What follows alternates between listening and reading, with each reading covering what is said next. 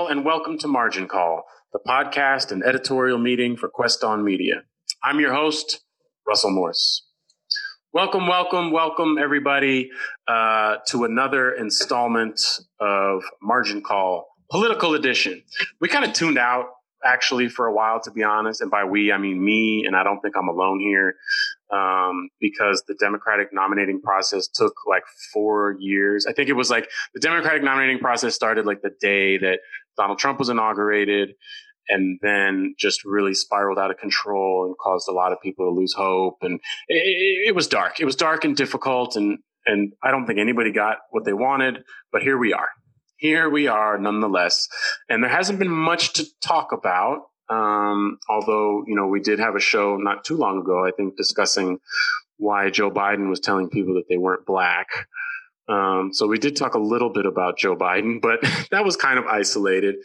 But there is big news for the Democratic ticket. Everybody knows it. Last week, Joe Biden selected his running mate, Kamala Harris, senator from California, former attorney general of California, former district attorney of San Francisco, and a person who, you know, for the San Franciscans among us, we know pretty well. In fact, little fun fact about Kamala Harris as it relates to Quest On, you know, we named our organization after one of our heroes, mentors, editors, Kevin Weston, who sadly passed away in 2014, but brilliant guy who we love. That's why we named our organization after him. But his wedding was presided over by none other than Kamala Harris. So his wedding photos forever. One of two weddings. Yeah, one of two. Thanks for the fact check, Iming. Definitely, sorry. Definitely important and relevant. Trying to be helpful. I'm just trying to be helpful. Apparently unwanted.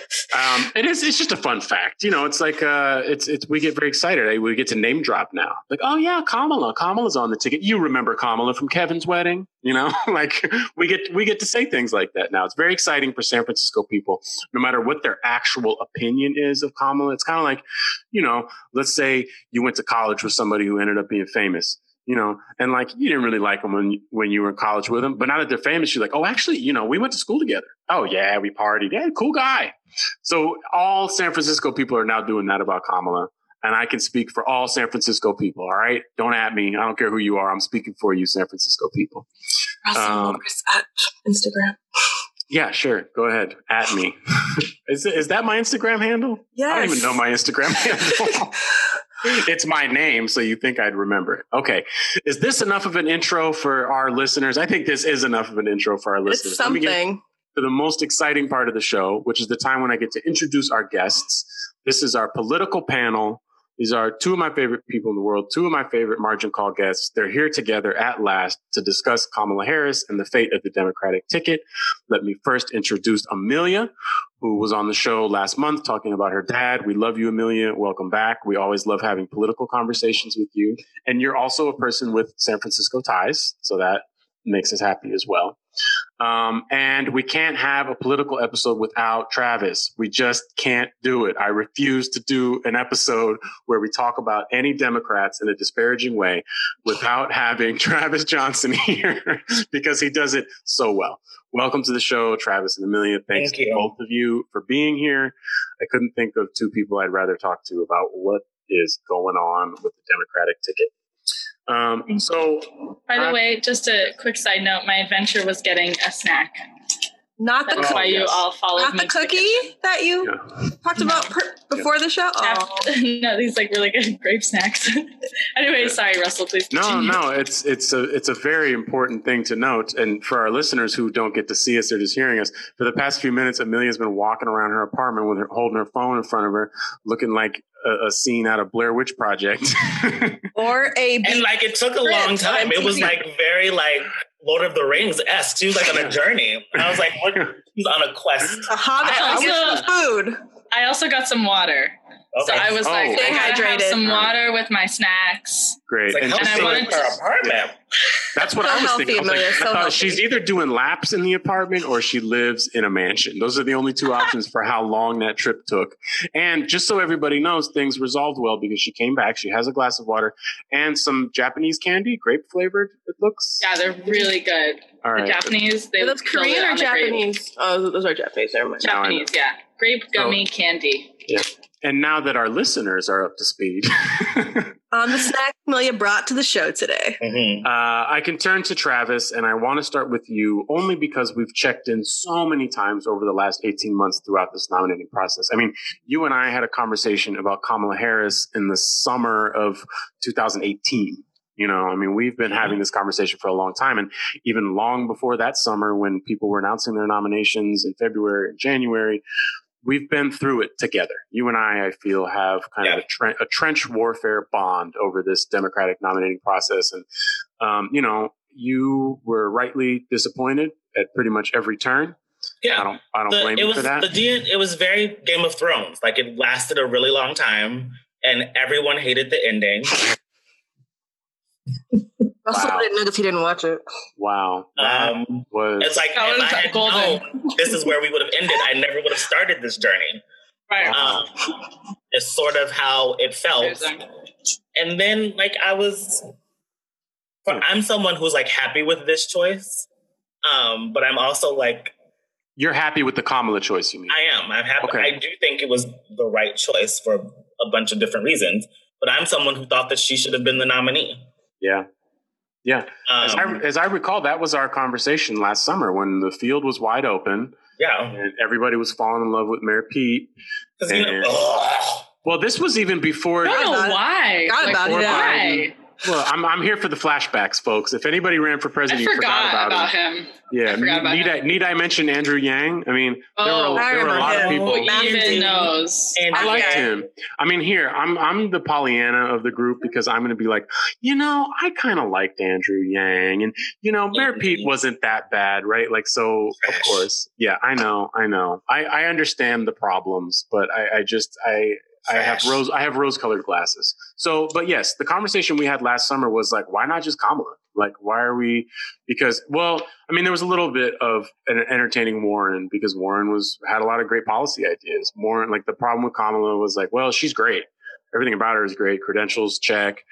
You know, like, just, you know, brilliant speaker, brilliant attorney, did a lot of good things as the state attorney in California, like whatever. Good certainly resume. not without she her didn't- controversies. She right? didn't And so, have, she didn't have policy There was stuff. All of that is just to say she didn't have like policies to put out front. And Elizabeth Warren was like, oh, we got a problem? Okay, I got a plan for that. You got a problem? I got a plan for that, which is why I started to kind of gravitate towards Warren. So I was kind of trapped between Warren only and to Kamala. end up with the nominee with no plan. Yeah, we got the guy Have you with the plan. seen his recent commercials?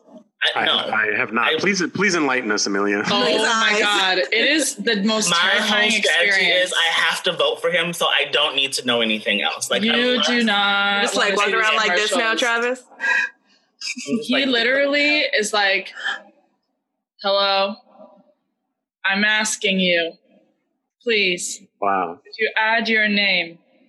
And I'm like, oh my God. So flat. It's so flat, but it's like almost like as he's saying it, he's not sure what the next word is, or he forgot. Like, it's like it's really bad. I mean, has at anybody least if- made the Weekend at Bernie's joke yet about Joe Biden, where he's just like he died and we're like, oh shit, somebody got to pretend like he's still alive, prop him up, walk him Prop around, him up. You put got to some win this sunglasses election. on him. that's basically what it is, though. Like, Thank God for COVID, we could put a mask on him. We don't have to see those big shiny veneers all the time. I'm really nervous about the debates. Yeah, that's the only time I've ever said thank God for COVID, by the way. You're nervous about Biden and Trump debating? I'm nervous about Biden. Like, I me, do, Like, they're he's both just- Imagine- just disasters. They So are, I just sort of, exactly. like, feel like I think it'll offset. I think they'll both Yeah, just like, be this so would bad just that be- people will say like, what was that? yeah, Imagine it's on Zoom, though, and they're like low-key like cutting each other off. yeah. That's exactly Oh, what yeah. it's going to be like. No, I think they're going to be on stage 20 feet apart. That's what I think. and they're gonna have yelling at each other, Sleepy Joe, China Joe. Yeah, it's just gonna be. Guys, you're bringing me down. Can we talk about the good news last week? The good news is that, and let's just present this in a very straightforward way. Joe Biden chose a running mate who is relatively young, who is very, very smart, who is a woman, who is a person of color, and who, during the time that we were trying to decide who should be president, we kind of thought maybe she could be president. So that there's something there. There's some good news there. And I did want to start, like I said, I started with you, Travis, only because this nomination process has been a series of disappointments. Is this in any way like a little bit of a bump for you? Just like just taking a little Xanax, just where you're just like, oh, this is, you know what I mean? At the end of a terrible traumatic it certainly lubricates the fucking that is coming our way. That's a cool quote. Kamala for lube. Certainly, like some spit happened. Wow, that is. Wow. I really am the. It wasn't.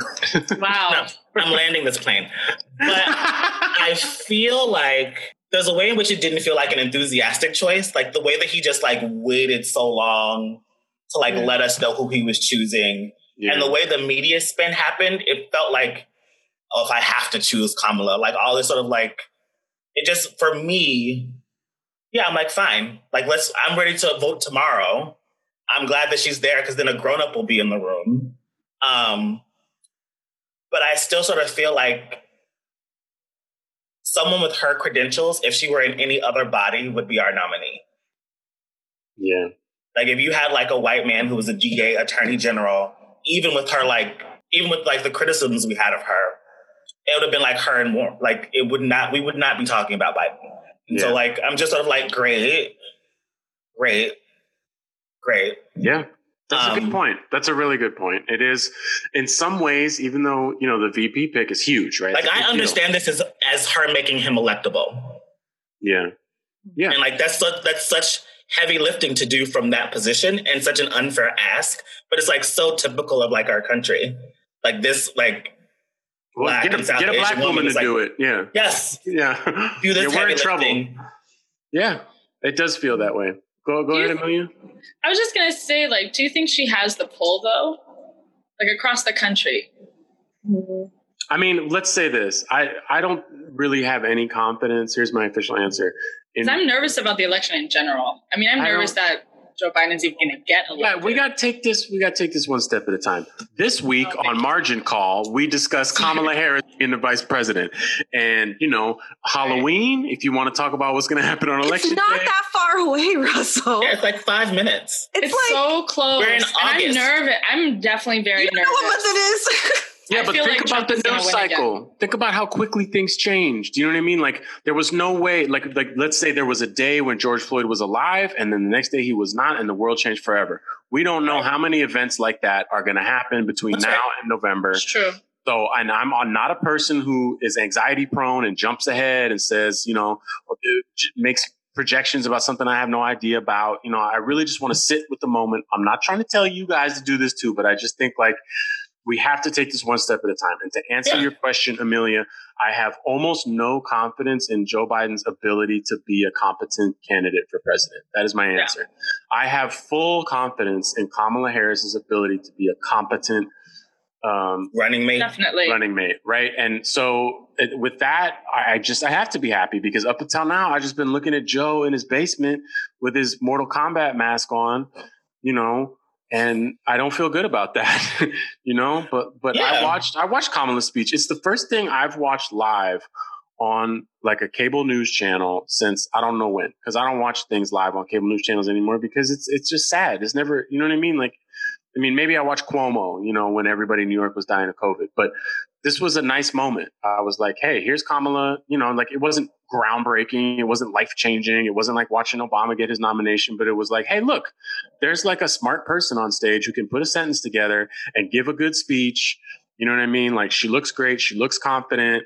She sounds great. Like, I have a reason at least to be a little bit excited. And I have basically not paid any attention to the fact that we have a presidential election going on since Biden got the nomination. I'm just being real. Because after the nominations, and obviously lots of media about her sort of like started coming out, including like reposting things that like when she was running for president. And that was really great because it reminded me of like all the things that you just said about how smart she is, about her history. But one thing that sort of came across to me in the things that I've been watching over the last week is I forgot how personable she is and how there's a way in which I felt like in some ways she and Warren ran the most compelling campaigns for me because they were very people-based. Like you saw them going out, talking to people, often people who disagreed with them and having real conversations in a way that I didn't see any other candidate doing. Like it wasn't just going to rallies for people who were like, yes, we love Kamala. It was like people really challenging her. And she's really good in that moment. And someone who can say, I've evolved on that issue. I'm sort of thinking about like marijuana, for example. Like she's like, I just think we need to legalize it nationwide. And that's something, so I am falling sort of like in this hopeful place of where you are, where I think that more so than any other campaign, I get this as like a ticket. Like I wasn't really thinking about Obama, Biden. I was thinking Obama, right? I'm like, it is Biden, Harris. Like it's the ticket. She is making him electable. Yeah. I mean, Biden on the Obama ticket was really just like, we need somebody to pick up the cracker crumbs. You know what I mean? Like, yes. And he's the person to do it. And it worked, And this is a different thing because nobody is in charge at the Biden campaign. And now it feels like somebody kind of is. And that, is comforting for me. I agree. She should be the nominee. Like if there's anyone who's like, you can't tell Black people they're not Black, it's going to be her. Don't say that, Joe. Yeah, right? You got to outsource stuff like that, Joe. Don't say that, Joe. And you know what? While we're talking about it, she probably shouldn't say that either. Basically, nobody should tell anybody that they're not who they are. Just, especially not a Black person. Okay. So, Amelia, I wanted to come to you on a very specific issue just because much of the criticism when Kamala was running as president was the fact that she was a district attorney, right? She locked a lot of people up. She was a top cop and she was very proud of that record and she put it out front.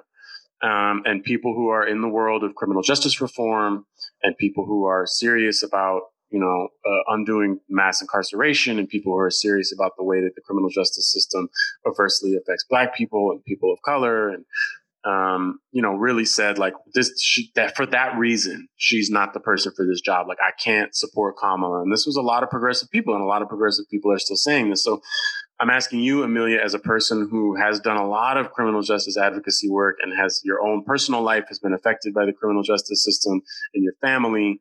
Does that give you any pause? Like, what are your thoughts on Kamala as a VP pick in that context? Yeah, I mean, in that context, I'm not like a super fan just because of like what she has signed on to. I mean, both of them are huge reasons why we have the system that we have today, for sure. At the same time, I mean, I think like, I don't know, all of these things, I don't know. To me, it like really doesn't matter at this point. It's like, I'm just going to vote for them. And it's interesting, like on my social media feed, I see a lot of my friends separate thing really fast, but I was listening to a podcast recently, or maybe we had this conversation. I don't really remember, but it was about the swing voters. And the swing voters now are not who they were before. The swing voters now are people my age. It's like 22 to 25 or 30. Those are your swing voters. Those are the people you need to convince. Those are like the liberal, progressive, whatever, the Bernie people, or like, like the people who are like, no, I'm a hard no if you signed on to this policy or if you supported this effort or if you're a no because basically I can't trust that you just now had an epiphany, and you're going to change your mind. And so that's the group of people that I think people now need to convince. But at the same time, they're also the worst in voting, millennials, which is the similar situation. They feel like I can't sign on to something that I'm not fully invested in, but I don't think that's a valid right now. That is not a valid reason. Yeah. And And it's actually, to me, whatever, don't come for me if anyone listens to this, but to me, it's a little bit of arrogance. Like, you're kind of only thinking about yourself in that moment and what you think and what you feel. Like this is not, like, I saw a tweet that was like, voting is, you don't have to marry the person. Like, it's not about marrying them. Yeah. You know, you don't have to be like, you're my number one hero, save me. But we have to really think about like the next 4 years, and we cannot do another 4 years with Trump, period. Yeah. So we're going to vote whoever was the person. And I mean, I'm actually, regardless of all the things, I'm extremely appreciative that he picked Kamala Harris. I think she's a fierce debater because she's a prosecutor and she's trained. And she's trained for moments like these. She's trained to convince people. It's very performative being a prosecutor. So she has the training to execute. And so I feel definitely much more confident. But yeah, in terms of like her policies and things like that, it's like, but at the same time, I'm not marrying the person, you know, I'm just, and I also think I saw another like meme or whatever that was like, don't be so woke that you like spend time bashing a Black woman. And I really liked that because I was like, you know what? That's a great fucking point. Yeah. And anyone we elect at this point is going to have some type of record. So does Elizabeth Warren. I mean, you know, everyone has their past, everyone, whatever. But those are my thoughts. But my conclusion is that it does not matter. And I'm definitely, you know, going to vote for both of them. And yeah, just like vote Trump out. I mean, it's not even like, to me, it's not like what are you questioning? Like, what do you need to review? Why do we even need debates? We all just experienced the last 4 years. Just allow us to go to the polls. Like, we really don't need to see you. I'm ready. Yeah. Like we have all, if you haven't made up your mind yet, I don't know what will help you. What do you need? I'm done with the undecided voter. I've been done with undecided voters for a long time. I mean, as you guys know, because that's a decision. You're making a decision. Yes. There are two options. There's not like a no option. There are two options here. There is a no option. There's a no vote option, and that's the point that I was going to make. Yeah, a no vote is a vote for Trump because Democrats are much more reliant on voter turnout than Republicans are. Yeah. And that's always been the truth. And that's what happened to Hillary. And I like your take here, which is just very pragmatic. It's just like, yeah, okay, fine. We can pick this apart, blah, blah. It doesn't matter. Like, you're not alone. I would say maybe even the majority of Democratic voters would just say, like, it doesn't matter whose name is in that box. Like, we get rid of Trump. And I think on that level of analysis, maybe there is nothing more to say about Kamala Harris except that, she's the person who's the vice president to the person who needs to be president so that Trump is a president. And that's all we need to know. You know what I mean? There's like person X is because I sort of feel like this, like, I can't vote for someone unless I completely agree with them on everything. Sort of makes it seem as if your job as a citizen ends at voting. And it's like, no, you make the choice and then you stay engaged and you stay on top of the person to hold them. Yeah, you hold the person you voted for accountable. And then like see you in 4 years. Like you have to like stay in. Yeah. Because Wall Street doesn't do that. You know what I mean? Like Wall Street is just like, okay, we're going to give you our money to be president. And now do what we want. And then your first day in office, they're like, oh, hey, what's up? So remember we put you in office? Like, what do you got for us?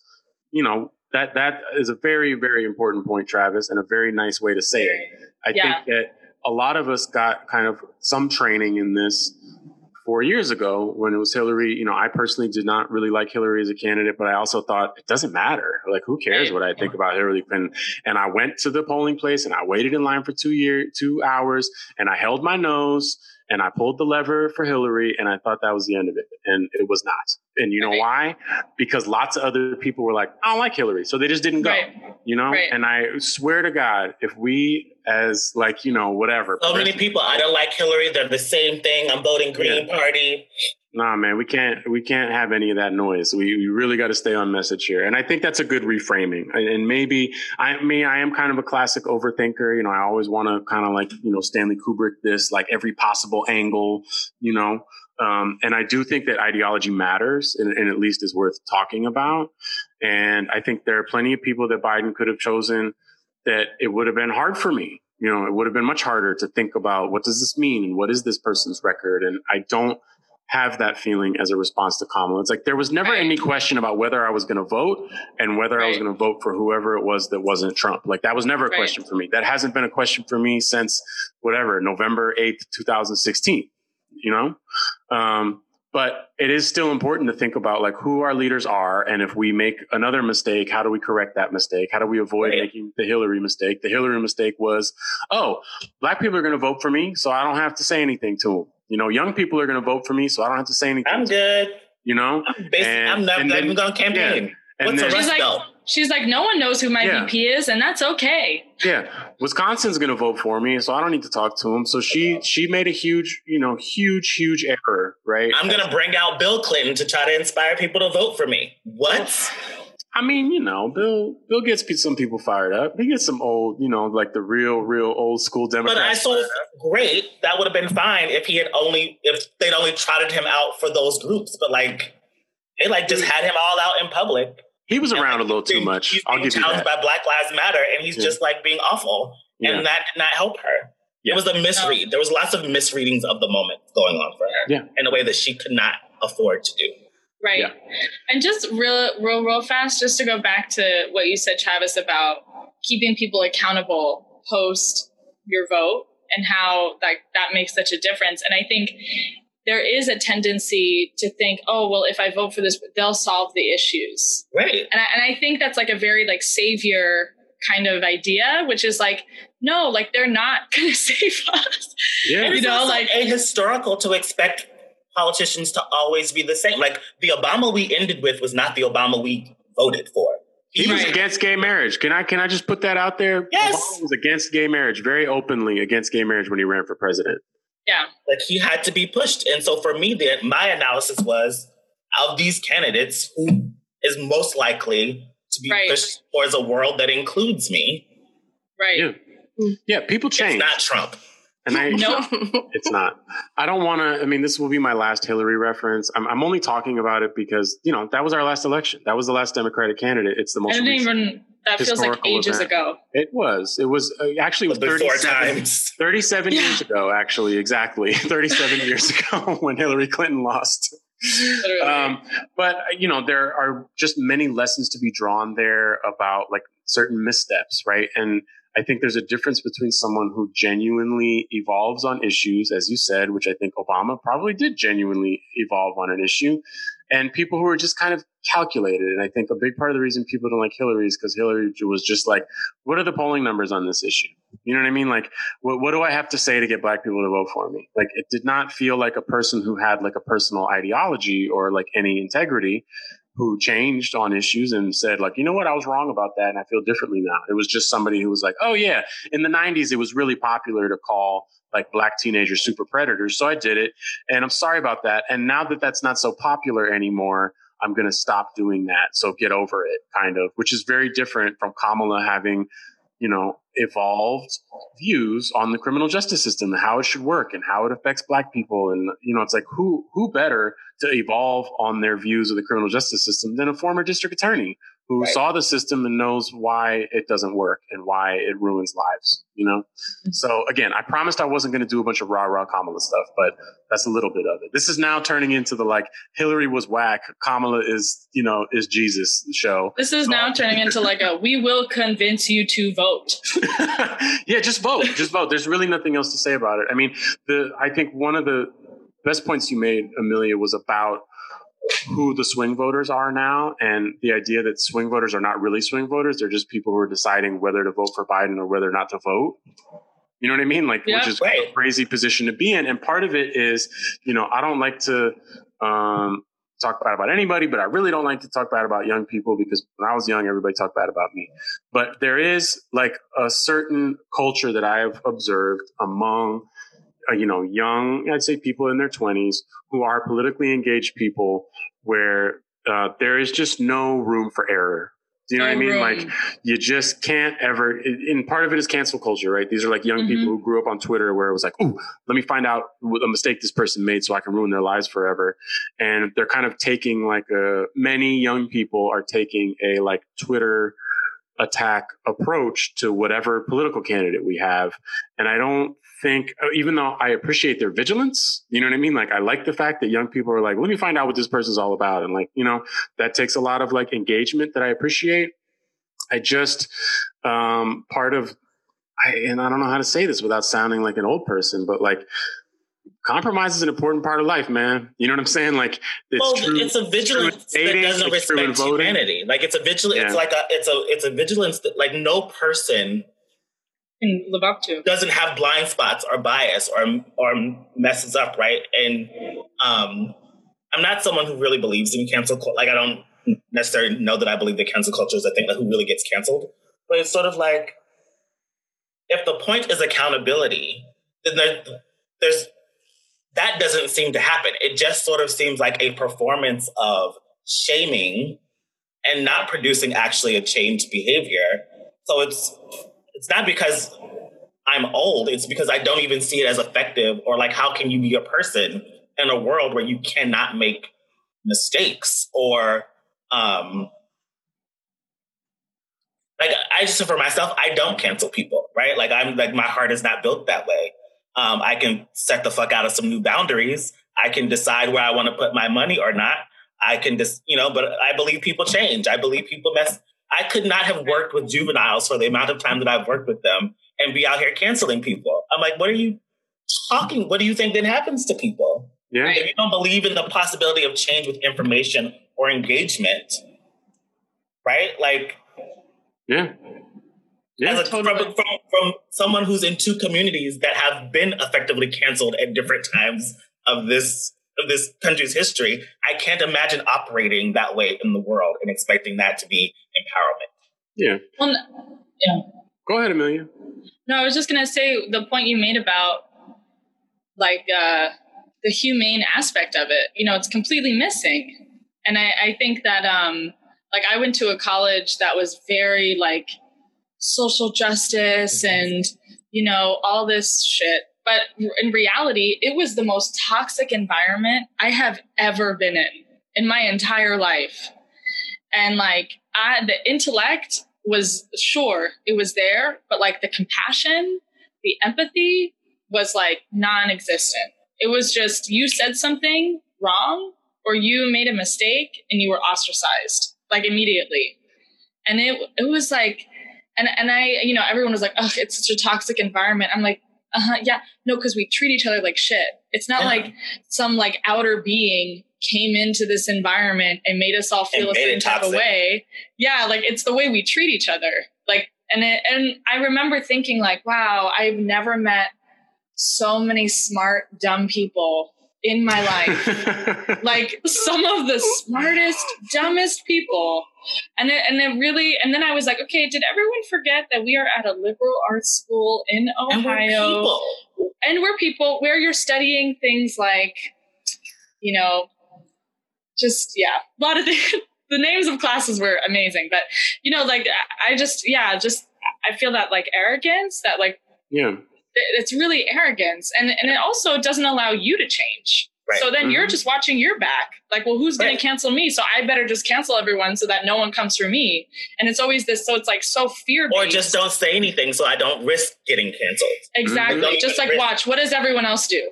How are they responding? I've been having lots of these conversations at my job. And one of the points that someone said in one of our meetings was, because we talk about like, how do you let someone know that they've said something insensitive or offensive or biased or whatever. And someone said, correct like you would want to be corrected, right? Because we are all going to need to be corrected at some point. And so assume, if you were in that situation, how would you want this brought to your attention? How would you, like, what would the conversation sort of be like?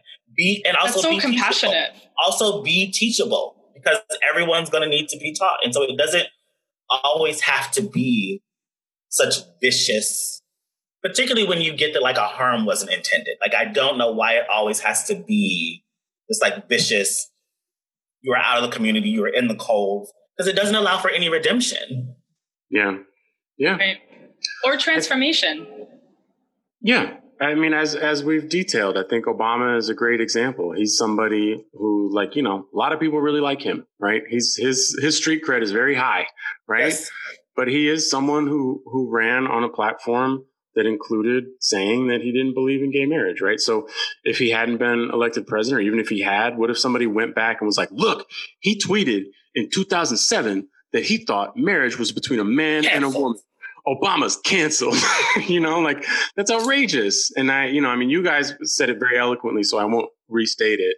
I'll only say that I may have framed the question a little wrong because cancel culture is such a loaded concept anyway that we could just talk about for days, right? And I think what's happening among young voters with someone like Kamala or other people is like a little different, because they're not trying to cancel Kamala. You know, they're just saying like, this person doesn't meet my standards, which it's good to have very high standards. And I think, as you said, Amelia, a lot of the people who are disappointed by this ticket are people who did get fired up about somebody like Bernie, for instance, right? Where, you know, young people are very serious about like, yo, like, let's figure out how socialism or aspects of socialism could work to help eradicate or alleviate income inequality in this country.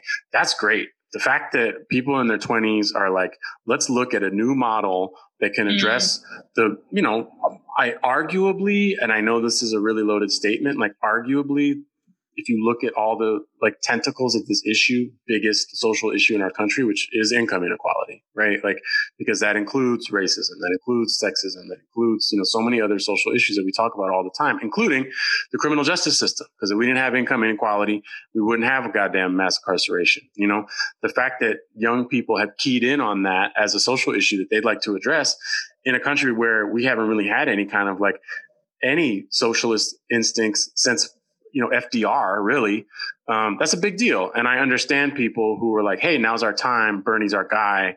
And now Bernie's not our guy. And, you know, as just like Amelia, I like to get my news from memes. And one of my favorite memes this week was, you know, that format where they say what I ordered, what I got. Mm-hmm. Yeah. So the first photo was what I ordered. And it was a picture of Bernie Sanders and AOC like waving together. And then the second picture, what I got, was Joe and Kamala. Mm-hmm. And you know what? I share that sentiment. You know what I mean? Like, I agree. I would be much happier right now if there was like really an agent of change, not just an alternative to Trump, but a person who really wanted to restructure what this country looked like in a way that eradicated income inequality, in a way that addressed climate concerns, you know, like a real new deal for this country. I would be much, much more excited than I am right now. But that's gone, man. You know what I'm saying? Like, I have to accept that reality.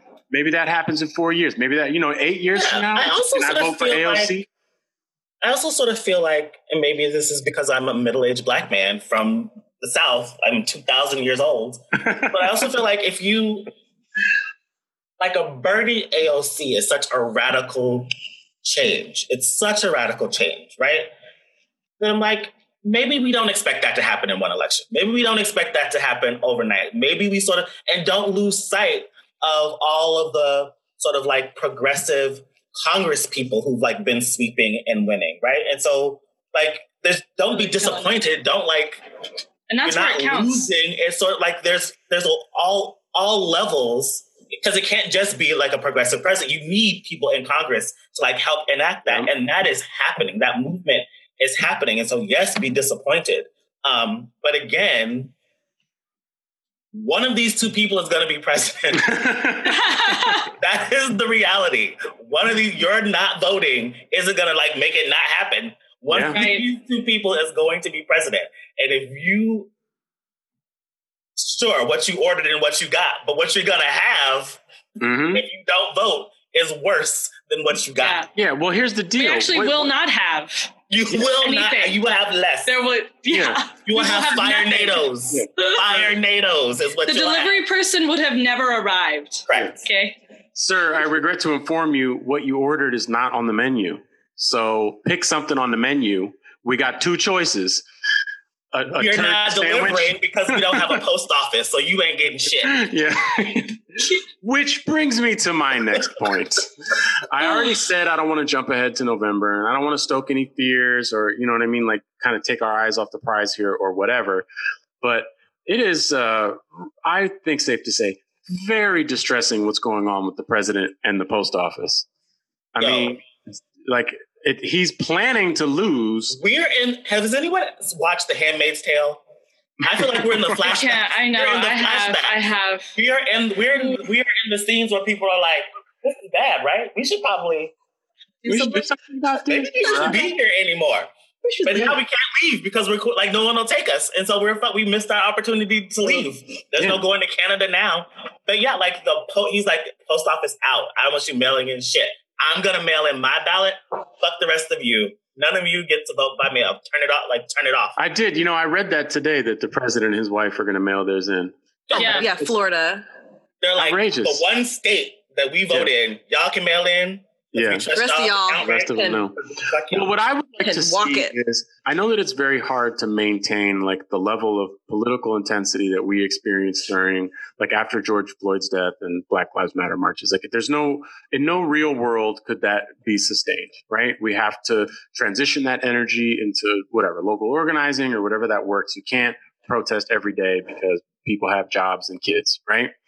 But I would like to see some fund the post office marches. Like, that'd be cool. You know what I mean? Like, how many Americans does it take to be in the street with signs that say, pay the post office until the government pays the post office? Isn't that what democracy looks like? Right. And if you just choose the right issue, and this is why Twitter exists, just be like, hey guys, I got an idea. Everybody dress up like a postal worker, go out in the street and carry a sign. You know what I mean? Like, we have enough mobilization efforts that if you identify that issue, give them their money, man. Those guys, you know what I mean? That's a tough job. They don't really get a lot of respect. And now they're really not getting bizarre. It's such a bizarre. Why would you take them on? Because our media has been... There's a way in which, like, we've normalized this crazy that, like, we're like, how much more outraged can I be? It's almost like, I keep doing this. Like, when I see, like, a headline that's like, Trump admits that he's defunding the post office because he doesn't want mail-in ballots. It was like, there's no way that he said that. You are like connecting dots, and that's not true. Yeah. Raw story or like whatever blog is like running this, because it's like not like a deep dive in the New York Times. It's not like a deep dive in the Washington Post. It's sort of like Twitter and like independent blogs that are saying this, right? How many like deep dives did the New York Times give us about Hillary's emails? It's like chirps. Like, yeah. I'm like, wait. Yeah. What is I agree. happening? It's hard to keep up, man. I mean, I think that's part of his strategy. It's just so much crazy shit that you can't focus on one long enough to do anything about it. I was joking when Trump was elected, and I was like, it's like having a irresponsible parent running the country where like every month you're like, are we going to have lights? Is America going to have lights this month? I don't know. That's true. The grown-ups are like paying the light bill. And I'm like, we're not going to have mail. We're not going to have mail, y'all. Yeah. Surprise! He's also abusive. Yeah. We're going to have mail. It's just going to be police. Did you guys ever see, there was a documentary called Fast, Cheap, and Out of Control. It came out a long time ago, like 20 years ago. It was very interesting. It was just a documentary filmmaker chose 3 people with weird jobs. One of them was a person who was like a topiary gardener. They made like animals out of bushes, basically. There's more artistry to it than that, but like, the Edward Scissorhands thing. Yeah, I was about to say. And then, and then one of them was a person who designed robots to go to space, right? It was like, oh, okay, what kind of robots should we have if we're going to send something to Mars? And that was his job. And there were 2 competing strategies for what kind of robots we needed on Mars. One of them was, we have to build the best robot. We have to have one robot that is just indestructible. It's like a Hummer with, 10 iPads in it, and can't be defeated, whatever. You know what I mean? Like this has to be the one machine. And the guy that they profiled was like, no. You build like 10,000 tiny robots so that if anything happens to those robots, it doesn't matter. They just keep coming, right? And I think that is the fast, cheap, and out of control is the perfect metaphor for this president's administration, because it's like, instead of just one dinosaur that's like, man, this guy's a moron, we got to take him down. There's just 10,000 little tiny evil robots everywhere. And you can't, it's like when you go to Florida and there's just like mosquitoes everywhere. You're just like, oh, damn, oh, you just have to go inside. You know what I mean? Like that's where we are with Trump now, where it's like, you're not going to be able to get every mosquito. You're so distracted by the swarm that you won't even be able to get one, which is why, like I said, I haven't watched anything live on CNN in a long time. But I did do this when Kamala gave her acceptance speech. I chose CNN because I was like, I don't know, man. Like MSNBC is basically just Fox News for Democrats now. Like I don't really trust those guys that much anymore either. Even if I agree more with them, I still feel like this is just biased journalism. Not that I love CNN, but I thought, I don't know, are they at least pretending to be middle of the road? I haven't watched CNN in so long. So I watched it on CNN, and their commentators were whatever, as you would expect. Oh, this was a fine speech, And I was like, I wonder what Fox News is saying about this. So I went to Fox News. They weren't talking about anything about Kamala. It was a press conference with the president. First of all, I don't know the last time you guys saw this guy on TV. He looks terrible, man. He's always been pretty gross looking. Right. It's about low bar. Yeah. Like he's like not doing great. But he's not doing great. He's not even trying. The makeup. I was like, whoever does your makeup hates you. Yeah. He's not even trying anymore. They're just like, whatever, dude. It's a different shade, like whatever. I think he's using a different shade of spray tan because it was just like kind of more like brown orange now. Blotchy? Blot, and you could tell like where it stopped at his neck. You know what I mean? You could see the actual white part of his neck, and then we always get to see the white. And because we're social distancing, he's often outside doing these interviews, so it's like you can't control the temperature. Yeah, so he was sweating, and he was and just talking in a way that made Joe Biden look good because he was like, as you could see, breathing deep into the microphone. Who made this chart, Tony? Tony, who made this chart about the jobs? Where's the chart? We're doing a great really job. Good Trump. We're doing Hey, SNL, hire Russell to play Trump. Thank you. Yeah, that's my Trump impression. Only based on that press conference that I saw. But I was like, Jesus. And it was like a double bump for me because I just watched Kamala on stage like, yeah, what's up? We're taking Trump down. I'm from Oakland. I'm all about the cause. Like, you know what I mean? Let's do this. And I was like, oh, great. I'm fired up about Kamala. I got that little high. And I was like, oh, what's on Fox News? And it was like this heavy breathing, blotchy, disgusting animal who, has never been cute. But this is a new low for him. Yeah. Well, that's great. He's not camera ready. I'll put it that way. No, he is not long for this world. I hope he falls very further. Yeah. I'm going to keep coming back to this because sometimes when I do like just what you said, where like I'll watch like a Kamala and then I'm like, this is the world in which like this person is going to be like Kamala versus Donald. In what world are they in the same stratosphere that we're like even considering? Oh, it's a racist world. That's the world you're referring to is a racist, sexist world. So just to give it a name, we could call it like, America, the Earth. It's really dark. My takeaway was just like it. And again, maybe I'm, being delusional. But I was like, you know what? I feel good about this. I feel good about this right now in this moment today. Watching Kamala and going over to this man. I feel good today for right now. And I'm that's where I'll leave that comment because I don't want to let my optimism get me into trouble as it did 4 years ago. I went to sleep. I didn't even wait for them to count the votes. Thoughts? Harris-Pence debate. Mm-hmm. I can't wait for that. I can't wait for that. I can't wait. Go. That's going to be fun. Get Here's the popcorn. The Harris-Pence debate. I don't even know if he talks. He talks, just not I do not like good things. Pence for a lot of reasons. I don't have There's to no reason to like Pence. He's like the anti. Like if I knew who the Antichrist was, I think it's him. And nothing that's ever happened to him, I ever felt bad about. Because I kind of felt like you brought this on yourself. But thinking about that debate, I almost kind of feel a little bad for him because he's going to get flamed so hard. If we're talking about humanity, he deserves it. He deserves it. In ways he can't. I don't feel bad. I feel no remorse. I'm not asking.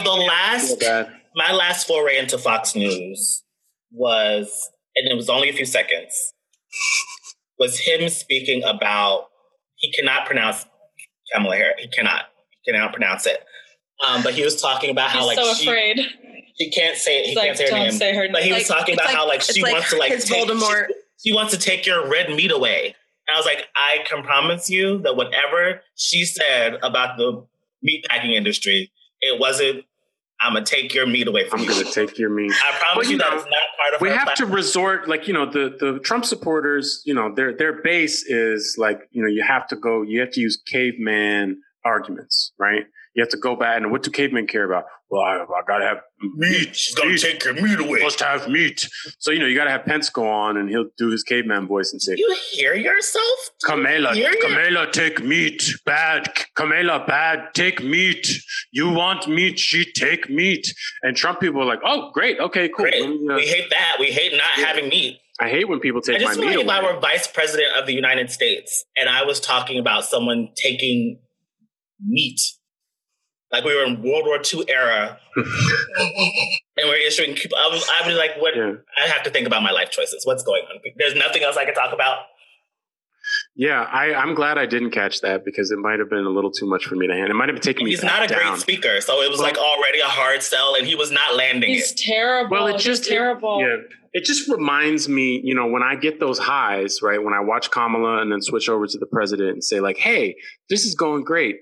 I forget, of course, how many people in this country who vote who are not people who care whether someone is smart or are even able to determine whether someone is smart or not. I'm trying to say this as nice as possible. Do you guys understand what I'm saying? I do. Mm-hmm, yeah. Mm-hmm. Yeah. I didn't want to say. I think there's a way in which we lose the appeal. Like I have become mindful of. Like for a long time, I couldn't get the draw of a Trump. I couldn't get, particularly if you were like a working class, poor white person. I'm like, I do not understand how this is where you are aligning yourself. Because there's nothing for you here. And then I realized it's not what they're doing for you. And I don't like at me, whatever, but like what you're loving. When people say, I love what Trump is doing for this country, they literally mean, I love the harm he is causing other people. Yeah. So like, you don't have to be smart. You don't have to be, it's just like you hate the right people. You're going to get rid of those people. Great. I'm voting for you for that. I don't care what else you do to my healthcare, my job, my whatever. Just point in the direction of people that we hate and like destroy those folks. Yeah. And it'll all work out in the end. That's why we have culture wars. I mean, that's been the Republican playbook for a long, long, long, long time, which is like, our main party platform as Republicans is we don't want rich people to have to pay taxes. That's really our main thing. That's really all we care about. But there aren't enough rich people who don't want to pay their taxes to elect us.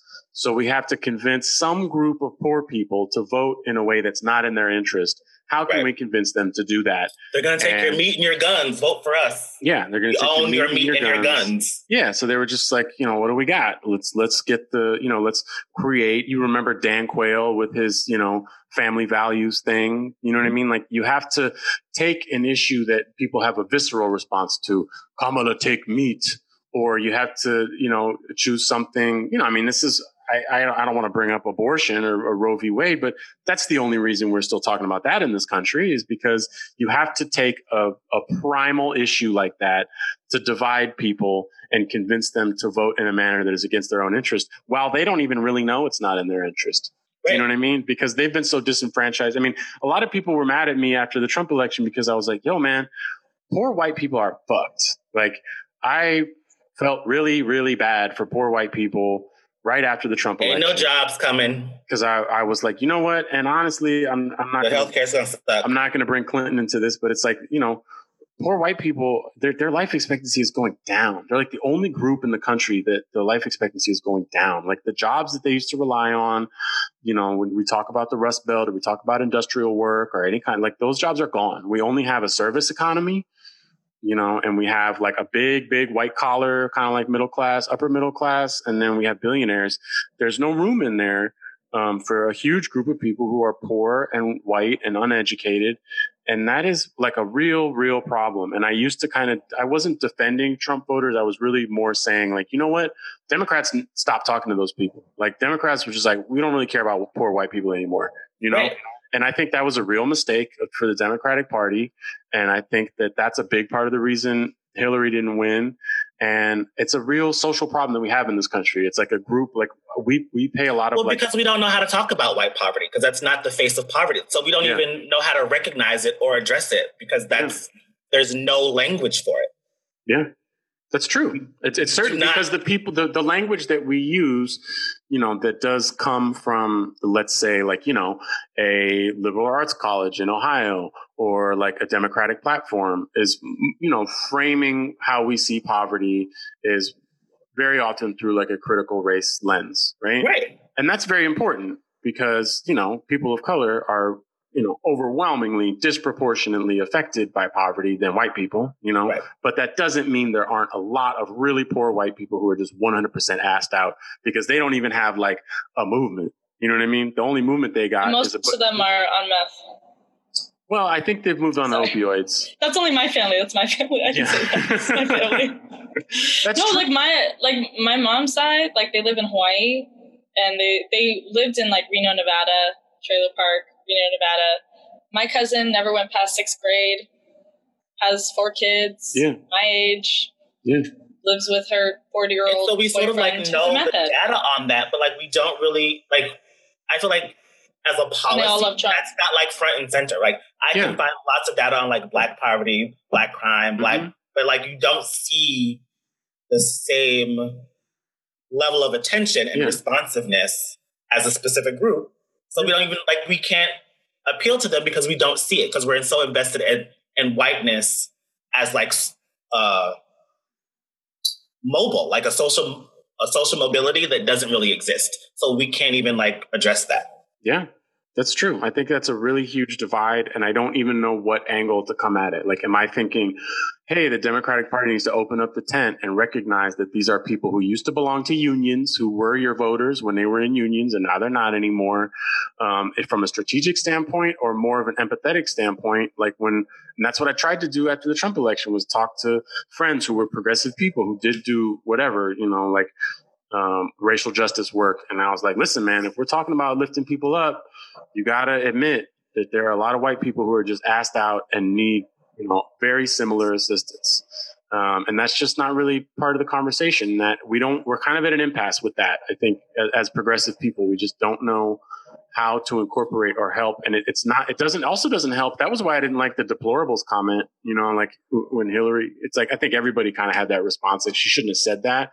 But I feel like there were a lot of people that were like, ooh, yeah, finally, she called out all those crackers for being, you know what I mean? Like they're deplorable. It's like, I guess, but that's horrible. Like we hate it when we use words like whatever, just like thugs or any kind of labels that we put on people because they're poor, or because they're people of color. Like, and that really, she showed her colors in that time. She's like, I don't give it. Poor white people, who cares? They've been voting Republican for a while against their interest. Oh, well, I'm not going to try and win them back. There's not enough poor white crackers in this country to elect Trump. They're like, well, yeah, there actually are enough poor white people in this country to elect Trump. And they did. And until you figure out how to help them, because they need help, dude. You know what I mean? Like, I'm not like, you voted. And you don't really need a lot of them. You just sort of need them in certain places because we have the Electoral College, goddammit. Yeah, at least just, help people get a job, man. You know what I mean? Like, help people get a job and join a union so that they have enough stability that they can send their kid to college so that they can, you know what I'm saying, start to figure out what their place in the world is and, make their decision whether they want to be a billionaire who's a Republican because they don't want to pay their taxes, or they want to be a Democrat because they're like an educated person that's trying to, elevate everybody. Those are your only two choices, America.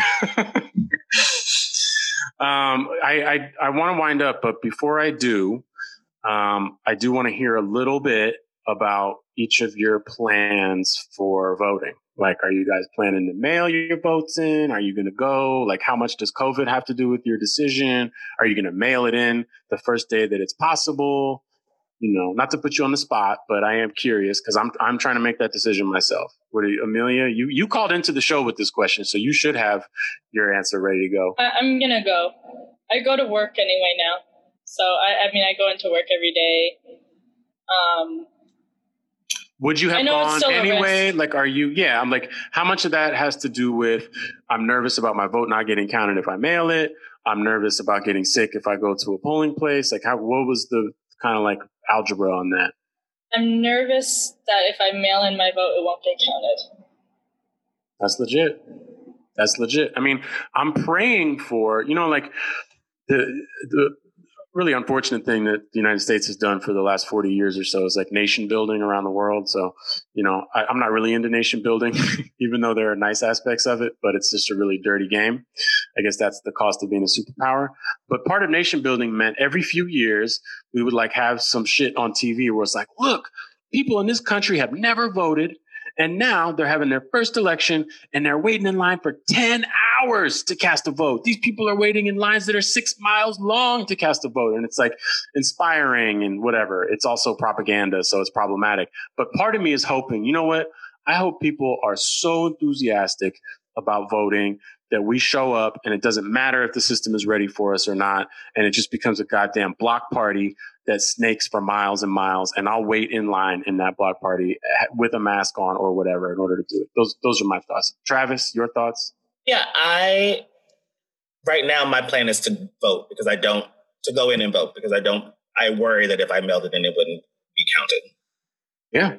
And are those concerns that you had before the president came out talking about the Postal Service? Because, this actually happened in the last election in New York when we had our primary election. There were a lot of mail-in votes that weren't counted because they were received after the deadline. Were you already worried about it, or was this triggered by Trump's announcement? It was triggered by Trump's announcement. Yeah, like most things. Yeah. I was like, oh, you can't ignore it. It's really like, no, I'm not trying to have this happen. Yeah, no, actually, maybe that's a blessing in disguise. Thank you for giving us a heads up that you're going to clearly fuck it up for us. That's true. So now we know. Show up. Now we know we got to go in person, so you better get ready. Yeah. I'm ready for that day. Nobody's going to work. Even if you work from home, nobody's working from home.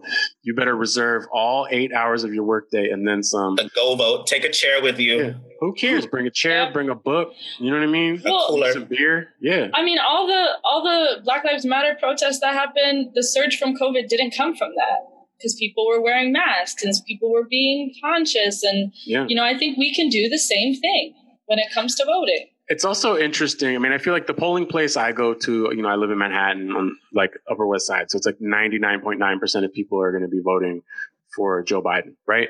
But for people who live in a place that's like a little swing state here, it's very interesting to me that you'll be able to tell who everybody's voting for when you go there based on whether they have a mask on or not. You know what I mean? Like you don't have to. I live in the opioid corridor of Brooklyn, so it's like it's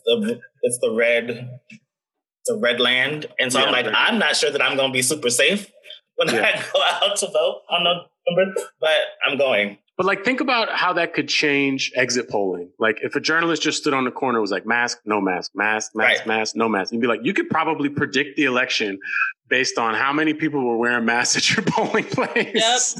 Yep. All right. I'll leave it there. Thank both of you for looking ahead to November. I always have tunnel vision. So I'm like, hey, let's talk about Kamala. You guys really kind of framed it in a way that I think was very helpful for me and for our listeners.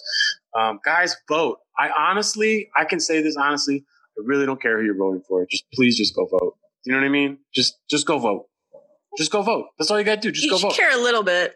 I totally care. I do care, though. I care. I definitely care who you're voting for. Keep the lights on, America. Keep the lights on. Margin call listeners, everybody here cares who you vote for. And I also care. But I recognize that you can choose whoever you want. Exactly. Thank you, Travis. Either vote against yourself or for yourself. Very clear. Just show up, man. You know what I'm saying? Just show up. That's really the most important thing. We will have another political episode before the election. I promise you.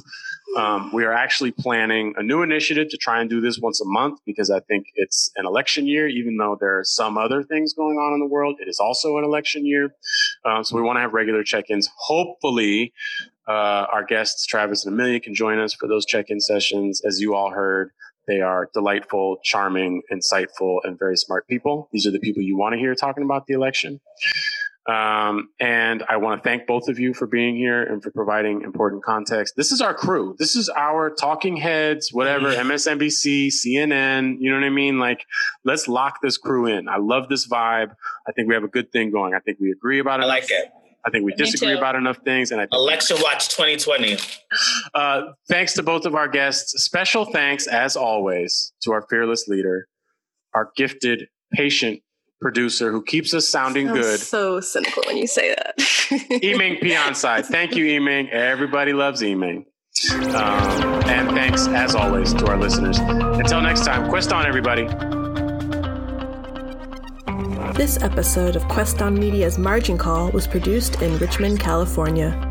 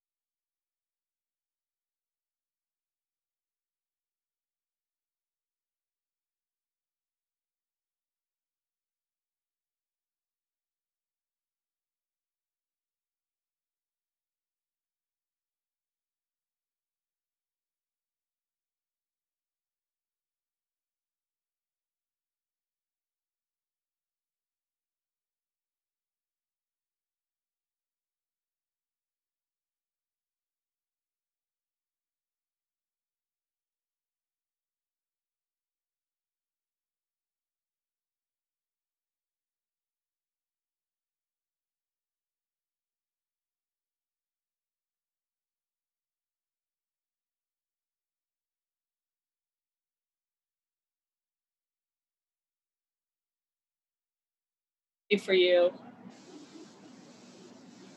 So happy for you. Sounds great.